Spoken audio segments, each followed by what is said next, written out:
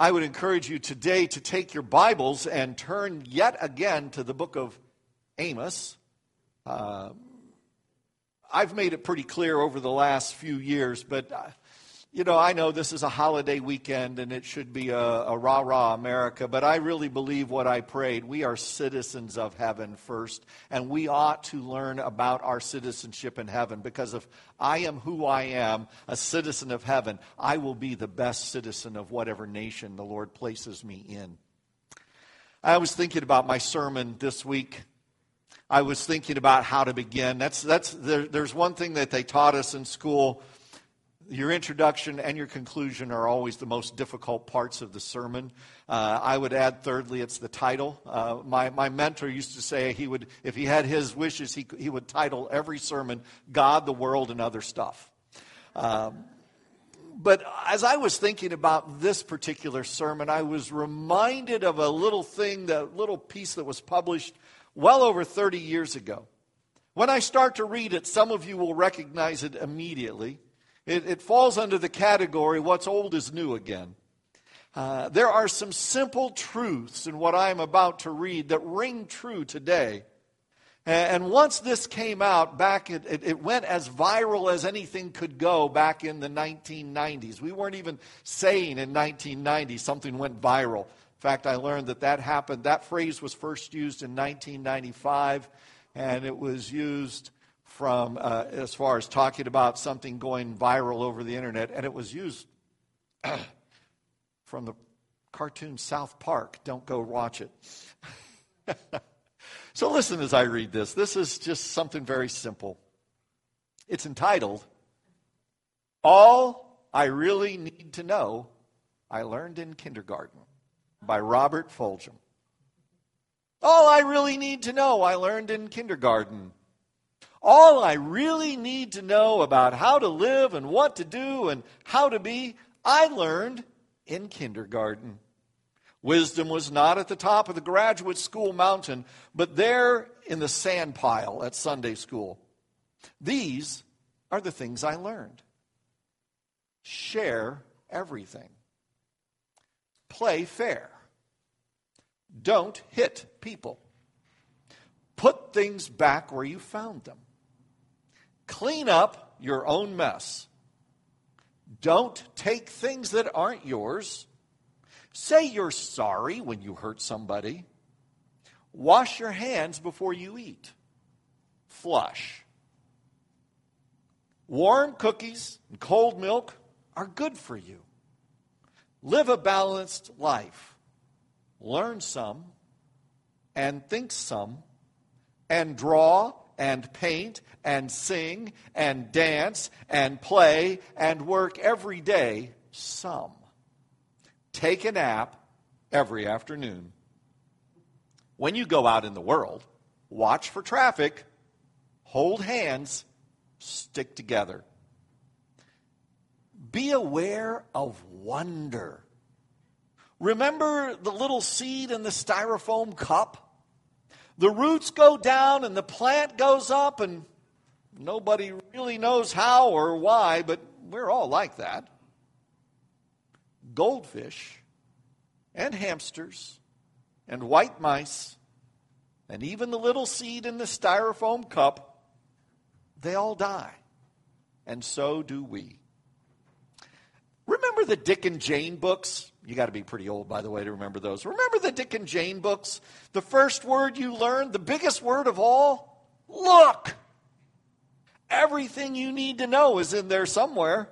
The golden rule, and love, and basic sanitation, ecology and politics and equality and sane living. Take any of those items and extrapolate it into sophisticated adult terms and apply it to your family life or your work or your government or your world, and it holds true, clear, and firm.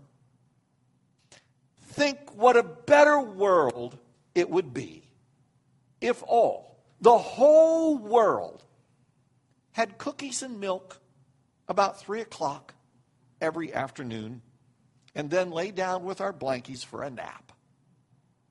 Or if all governments had a basic policy to always put things back where they found them and clean up their own mess. And it's still true.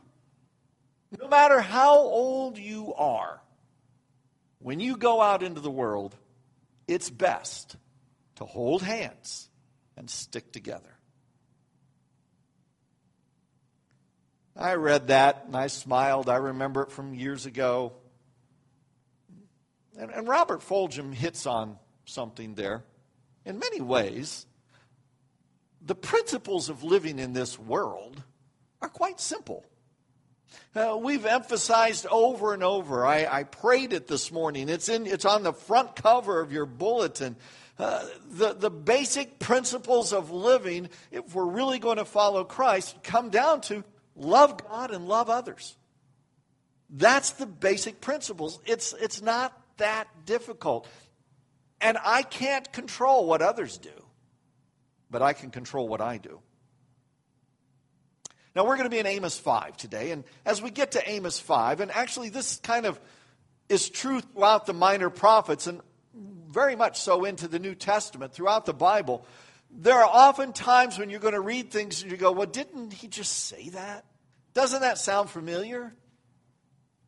We got to remember that Amos did not always, one, give his oracles or speeches at the same place. Secondly, there weren't any recording devices around. So sometimes it may seem like he's repeating himself because in fact he is, because he's speaking to a different audience. Real quick, in the New Testament, we have that familiar passage in Matthew 5, 6, and 7 that we call the Sermon on the Mount. It's reiterated in the Gospel of Luke, but in Luke, he says that Jesus went on and was at a level place. They call it the Sermon on the Plain. They're not two different sermons. Same sermon, different audiences.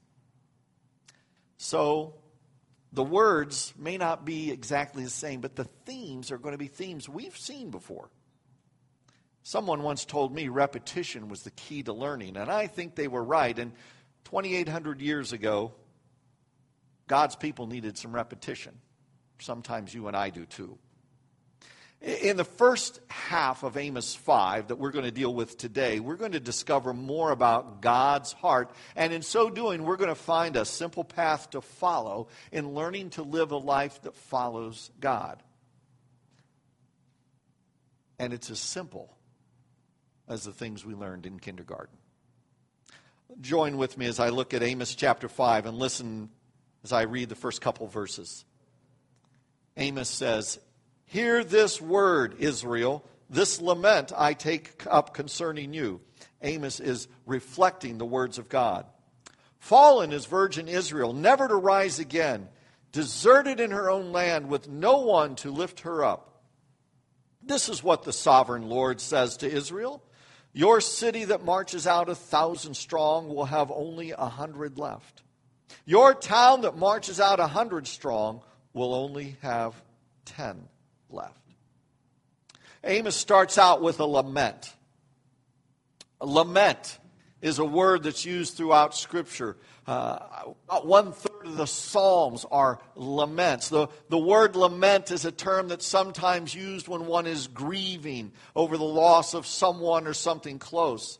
In 2020, if you'll recall, we did a whole series in the fall over the idea of lament. And we discovered that in the Bible, laments sometimes begin with a sense of hopelessness.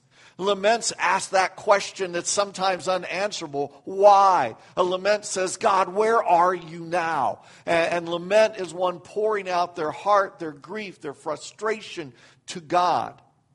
And sometimes that lament leads to understanding more of who God is.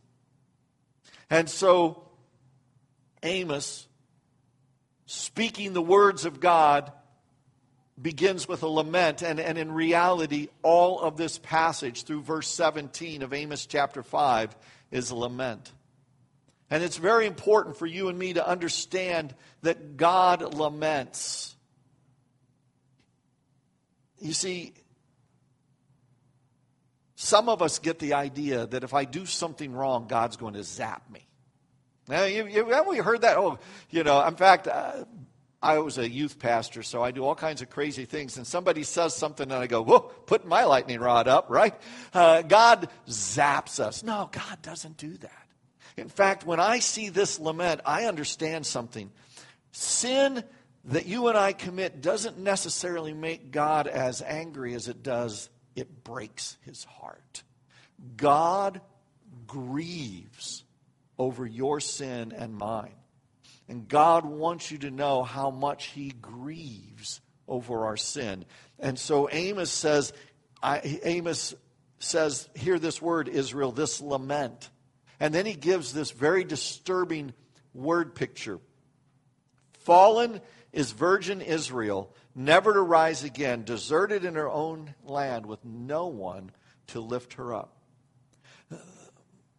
The picture is a picture of a bride before her wedding day. And she's fallen. In other words, she's died. She's died before her wedding day. Can you imagine something so heartrending, so grievous? And not only has she died, she's died in the wilderness and they can't even find her. So God is saying, as much as that leaves you empty, as much as that makes you struggle, as much as you are can't figure that out, that's what sin does to him. Sin breaks his heart. Sin causes him to grieve. Sin leaves him with a deep sense of loss that's almost indescribable. And then God goes on and he tells the nation, sin is self-destructive. Look at verse 3. This is what the sovereign Lord says to Israel. Your city that marches out 1,000 strong will only have 100 left. Your town that marches out 100 strong will only have 10 left. God says sin is so self-destructive that it will destroy your army. So your army that has 1,000 will end up with 10%. 90% will be destroyed. Sin destroys everything. And God is trying to show the nation, you think you're powerful, you think you're strong, but your sin will destroy you. You see, the point that I want you to remember this morning is simply this. God grieves over our sin. God grieves over sin because it destroys relationships. God grieves over sin because it destroys lives. God grieves over sin because it destroys trust. It destroys families. Sin breaks God's heart.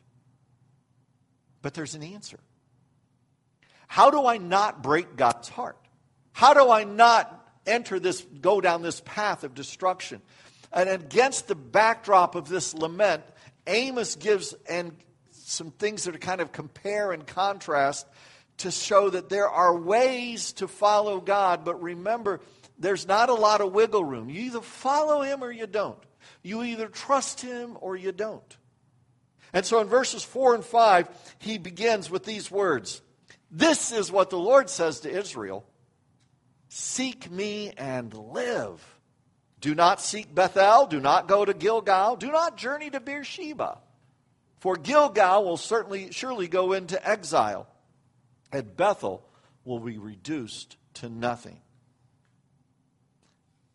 Several years ago, my wife and I, at the church we used to be part of, sat there one night when a gentleman, in fact, he and I have reconnected through LinkedIn, but he was a great pianist, and he sat one night and he played a special number for our church, and he introduced it by saying, this is going to be Jesus Loves Me Around the World. And so he began by playing that very familiar tune, Jesus loves me, this I know, for the Bible tells me so. We are little ones, to him belong, we are weak, but he is strong. And so he played that tune. And everybody's like, oh yeah, I remember that. And then he played it again in kind of a jazz style. And then he played it again in a Latin style. And then he kind of amped it up, and the masters of Europe, and he played it in a very classical music style. And then he played it again, and this is how I recall it. I may not be giving you exactly right, but it was Asian. It was kind of had that Asian feel. And then he ended it with kind of a Western theme. And then he brought it back the same. And no matter what theme it was, the truth of that little song kept going on. See, God gives his people a very simple, basic, profound truth. He says, seek me and live. He's going to say that again in verse 6. He's going to say something similar in verse 14. The basic, simple truth is seek God and live. And in verses 4 and 5, the principle is seek God instead of religiosity. Now, the word seek is a term that carries with it the meaning of investigate. It's something to seek with care. It's to be intent. It's that same intensity that you might have if you have misplaced your car keys and you need to go somewhere right away. Now, I realize we live in the age of push-button starters, and if your car keys are in your pocket or your purse, then you're good, you're golden, right?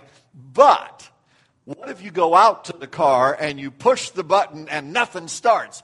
Where are my keys? Where did I leave my keys? You've been there. And we are to have that same kind of intensity as we seek relationship with God. God is the object. Seek God, and the result is life. Another way to translate that would be, seek me in order to live. Very specific, very intentional. And that's the basic message of the Bible. Seek God, you're going to find out what life is all about. Seek God, and you will find out what real life is. Every person is searching for something that will give them meaning and significance. We all want to, in some way, make a difference. Years ago, I was talking to an individual, and she was telling me how she volunteered every week at an animal shelter. And you know what? That is amazing work. That is good work. There's nothing wrong with that. But then she said this. This was the sum total of her spiritual life. She said, those animals in that shelter, they're my church. I get that. I get that the fact that at the animal shelter there was a community of people that she had gotten to know. I get that it feels good to see this animal that nobody else wants, that they put it in a shelter and you get to walk it and there's a bond that develops. I get that. But I think God's message to that person would be something like this. Thank you for caring about my creation. Thank you for being kind to those animals. But allow me to show you that there's even better life out there. Seek me and live. Because life is more than about just having a good feeling. Good feelings don't last. Animal shelters close. Animals get adopted out. Some animals get euthanized. Seek me and live. Amos mentions two places that we looked at last week, right? He says, don't go to Gilgal, don't go to Bethel, and he also says, don't even journey to Beersheba. Let me give you a brief reminder. Remember we said last week, Gilgal and Bethel, places that were very important in the history of Israel. Bethel, the place where Abraham met God, the place where Jacob met God, very important. Gilgal, place where they crossed over the Jordan back when Joshua was leading them. They put some stones of remembrance to remember God brought them there. And those places had kind of become religious tourist attractions. But then he mentions a third place, Beersheba. Beersheba is at the furthest point south of the borders of Judah. And apparently, some of the people from Israel were journeying all the way down to Beersheba to kind of have a religious experience with God. And the point that I believe is being made here is you don't get more of God at Bethel or Gilgal or Beersheba than you can get of God right where you are. You know, there isn't more of God in this room than there is of God when you leave here today and go with your family. You have all of God that you're going to get residing in you. If you've put your faith in Jesus Christ, the Bible tells us that the Holy Spirit indwells us. You've got all of God that you're going to get. You can't get more of God by going to a place. I know some of us have certain places in our lives that are just very special. They evoke emotion. And sometimes people have got to go there. That's where I meet God. And I'm thinking, you know, I can meet God in my office. I can meet God when I come here sometimes in the morning. I sit by myself right here. I have an encounter with God. When I'm studying in my office, I find myself sometimes putting my books and my Bible down and just backing up. Now, I am in the presence of God. A few years ago, a friend of mine invited me to go with him. We had been there a couple times before. To go to a place called Eagle Ridge out in Galena, Illinois. Eagle Ridge is home to a golf course called the General. It happens to be one of the top 100 courses in America. And we went out there in the fall, off season, and he said, I want to take you out. We want to play the General. So we actually went out and played a couple other courses there. But I remember being at the signature hole of the General. The signature hole of the General is it's the fifth hole. The tee is 180 feet above the fairway. The change of elevation from tee to fairway is 180 feet. So we stood there. You got the Mississippi River over there. You've got the kind of the rolling hills in the Galena area. You're there in the fall. It was like second week of October. Perfect weather. Beautiful. I mean, it was beautiful. And we tee off, and then we go down the serpentine cart path, driving, of course, and found our balls on the fairway, and we're getting ready to hit the second shot, and all of a sudden he goes, Scott, look. And I turned and I looked, and there was a blaze autumn maple tree, and the sun had just poked out from behind a cloud, and that tree lit up. We stood there for a moment. It was a holy moment. We just stood there. We're just, wow. And he said, do you think God lit that tree up just for us? I said, I'll take it now. I'll say that now. Now, you know what? We finished that round of golf. I've never been back to Galena, to Eagle Ridge since then. Never played another round of golf there. I don't go back every year and go to that blaze autumn maple and put a little shrine. I had an encounter. My friend and I worshiped God for just a moment as God lit up his beautiful nature, and we were just enjoying it. You know, and I'm going to tell you, I thought in that moment, God, if you're really here, let me have a hole-in-one on the next par 3. God did not answer my prayer, but he was still there. God is saying to the nation, you're practicing religiosity. And see, we need to seek God instead of religiosity. Religiosity is making that special place in your life such a sacred place that you have to go back there because that's the only place you're going to find God. Religiosity is just doing a bunch of stuff. You know, and I'm going to tell you, you may have special places in your life, and I think they're great, but if you make that place a shrine where only God exists, then you're missing the point. God isn't limited to a location. Relegating to a God to a location is religiosity. My own definition of religiosity is this: the outward practice of different activities which have no effect on my daily behavior or attitudes. You see, if I come and I do a bunch of religious practices, but then I go out and I cheat my neighbor, there's nothing there.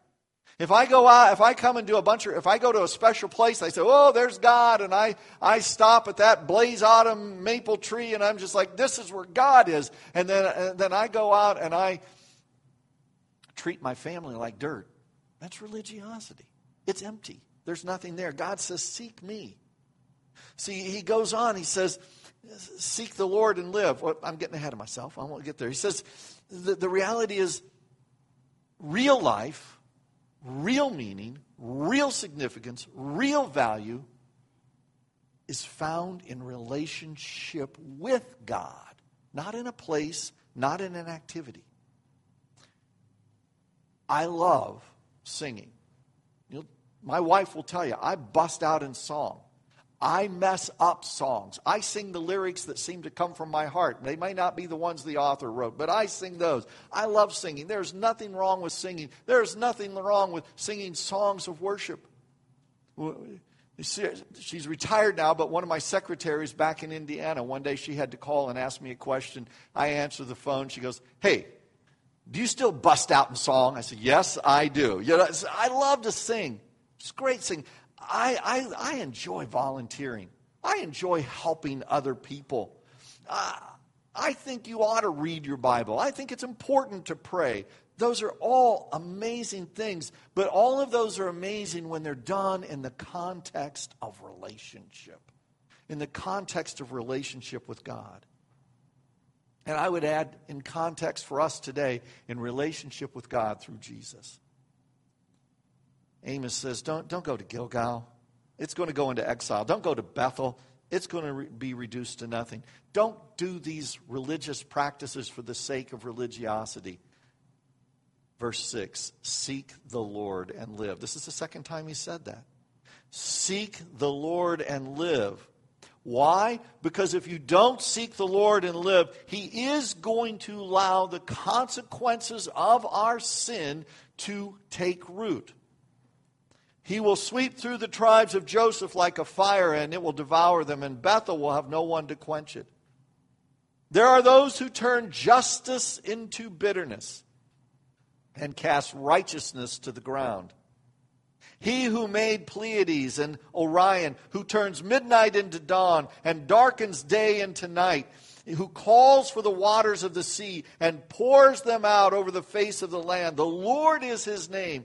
With a blinding flash, he destroys the stronghold and brings the fortified city to ruin. There are those who hate the one who upholds justice in the court and detest the one who tells the truth. You levy a straw tax on the poor and impose a tax on their grain. Therefore, though you have built stone mansions, you will not live in them. Though you have planted lush vineyards, you will not drink their wine. For I know how many are your offenses and how great are your sins. There are those who oppress the innocent and take bribes and deprive the poor of justice in the courts. Therefore, the prudent keep quiet in such times, for the times are evil. Not only should we seek God instead of religiosity, we need to seek God instead of wealth and power. And I know what the cynic says, oh yeah, what's God going to do? What if I don't seek God? What if I just go ahead and live life on my own terms? I see so many people doing that. They seem to be getting along fine. But God reminds us repeatedly in the Bible that there will come a time of accountability. There is coming a time where in one way, shape, or form, we will face God. And God says, you can choose your own way. You can do that. God gives us the freedom to completely choose our own path. But he reminds us that the day is coming when he will purify everything. One of the things that was going on in Israel was the perversion of justice and righteousness. It's very interesting. If you go back to the law that the people had, you could go back to the book of Deuteronomy and read chapter 24, verses 17 to 22, and you'll be reminded that God's people are supposed to be concerned about others, especially others who have less. You go to Jeremiah chapter 5 and verse 28, and Jeremiah defines justice as defending the rights of the poor. When you and I are truly seeking God, a very natural outgrowth of that is to care about those who are less fortunate than we are. In the middle of all of this, God reminds us of his power. Look at verse 8. He who made the Pleiades and Orion, literally that would be he who made the 7 stars, because that's what the Pleiades constellation was made of. Who turns midnight into dawn and darkens day into night, who calls for the waters of the sea and pours them out over the face of the land. The Lord is his name. Well, what's he saying? The God that we're talking about is the God who created the constellations and put them where he wants them, and they stay there. The God that we're talking about is the God who created the evaporation cycle and allows it to continue time and again. This is the God who created this earth. God is fully aware of the rotation of the earth. God is fully aware of how things work. And God says, seek me, the one who is in complete power, and you will live. But Israel was doing the opposite. Israel was perverting justice. Why is this a lament? Because the court system in Israel had become a sham. People could not get justice or righteousness. And that became bitter, especially for the poor. The poor were forced to just live with the injustice. Notice what he says here. There are those who hate the one who upholds justice in the court and detest the one who tells the truth. That was coming from the leadership in the nation. They didn't want truth. They didn't want justice unless in some way the truth and the justice they wanted benefited them. See, the reality in Israel at that time is you could buy the judge if you had the money. And not only that, the poor were abused. Look at verse 11. You levy a straw tax on the poor and impose a tax on their grain. To the best that we can discern, what we think was happening was in the nation. This came from the book of Deuteronomy. You see it in the book of Ruth. When a wealthy person owned a field and it was harvest time, they were told in the law to leave a little bit of the grain off to the side here. To when you're harvesting with the scythe, you're not going to pick up everything. Leave it. Let the poor people come and glean. So the poor people would go into the field and they would glean, and this is the food they could get for their family. And as they're walking out of the field, the owner is there, and he says, "You owe me for taking the grain out of my field. Pay it to me." And if they couldn't do it, well then, I'm sorry, this grain all becomes mine. And then with the money that they sold that grain, he would go and add on to his house and build his mansion and plant his vineyard and get wealthier. And God says, I see that. I know how offensive your sins are. And God says, you're going to build these mansions, but your sin grieves me so much, I'm not going to let you live in them. You're going to plant these vineyards, and they're going to grow. It takes vineyards several years to produce grapes that can produce wine. You're going to plant these vineyards, but you're not going to get to drink the wine from them. You're not going to enjoy the benefits because they're all planted and built on the backs of the people that you should have cared for. Verse 12, God says, I know how many are your offenses and how great are your sins. Keep that in mind. Nothing escapes God's notice. Nothing. He's aware of how you and I treat the less fortunate. He's aware of how you and I talk about others when they're not around. He's aware of how you and I manage information and manipulate people. And if he wouldn't let his chosen people get away with it, neither will you and I. God says, pursue me. Go back all the way to verse 6. Seek the Lord and live. Israel didn't get away with it.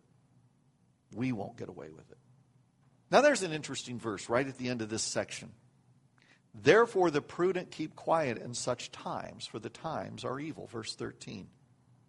I struggled with that. Wait a minute. Shouldn't we stand up? Shouldn't we speak truth to power? Shouldn't we stand up? Well, there are times when we do need to stand up. There are times when we do need to speak up. And there are times when we need to understand that maybe our words aren't going to make a difference, and we need to be wise and choose our timing.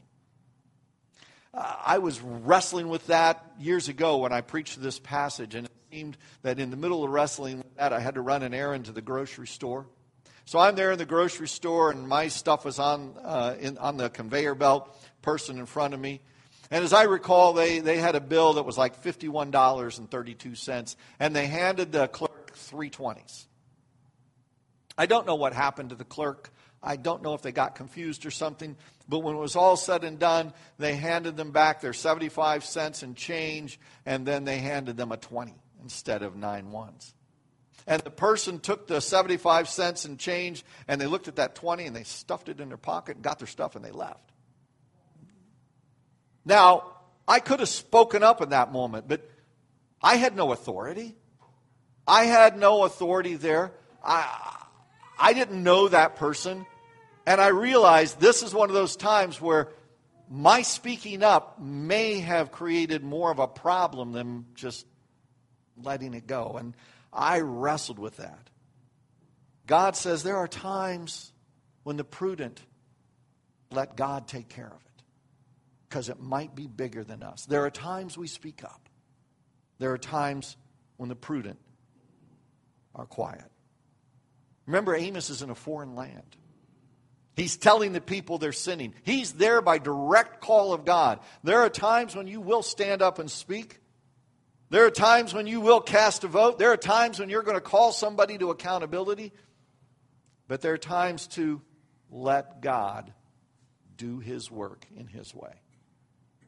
Amos finishes this up by our third seek.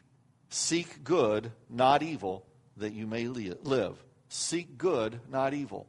You see, if you're seeking God, you're seeking good. If you're seeking the Lord, you're seeking good. The only other way is to not seek good, to seek evil. And Amos offers this cry for change and repentance. Listen, seek good and not evil, that you may live.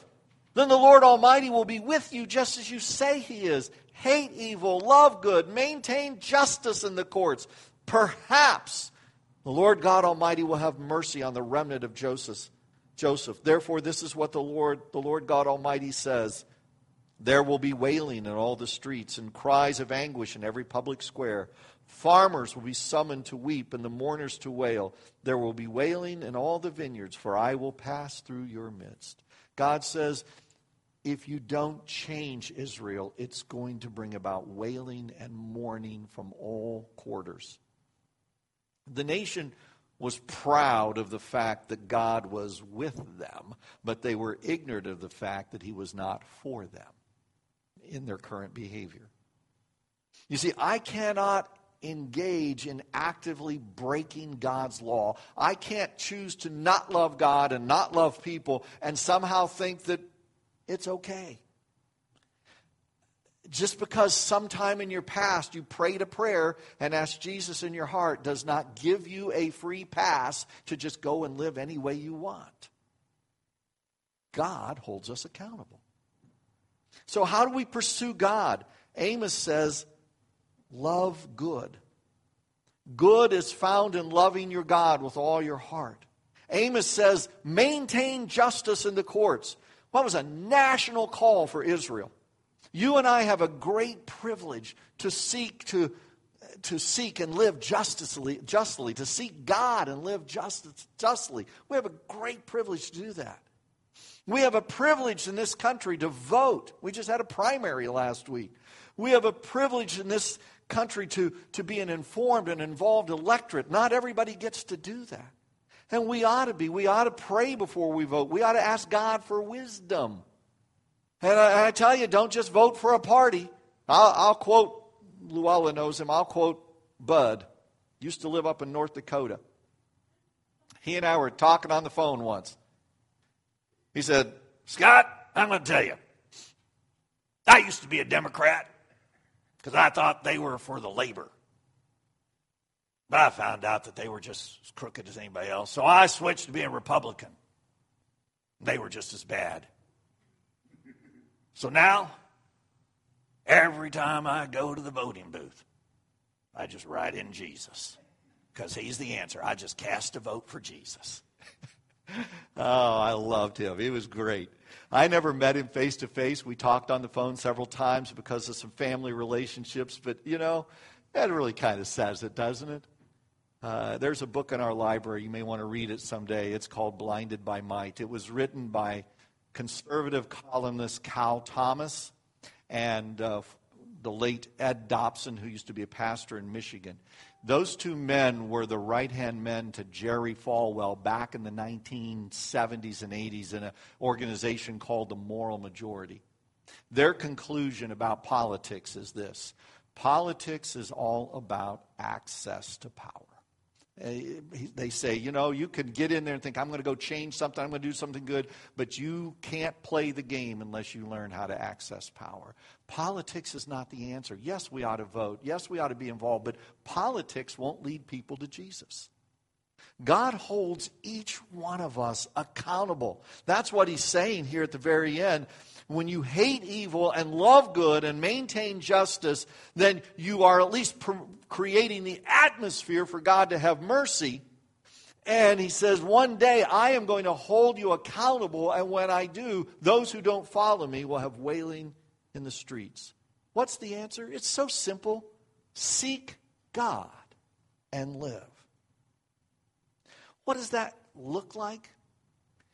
I ran across a letter written quite a few years ago by a young person who had gone on a mission trip to Kenya.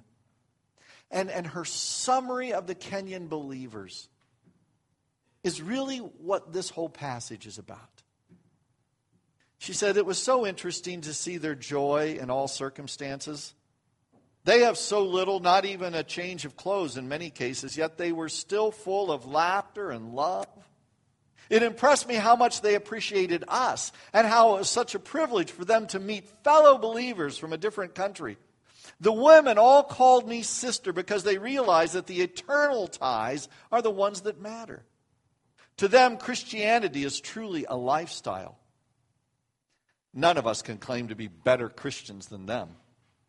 They are spiritual giants living day to day on the balance of life and death, and facing with absolute faith and trust in the omnipotence of God. Salvation and a relationship with God isn't a commodity. It's a privilege to be savored.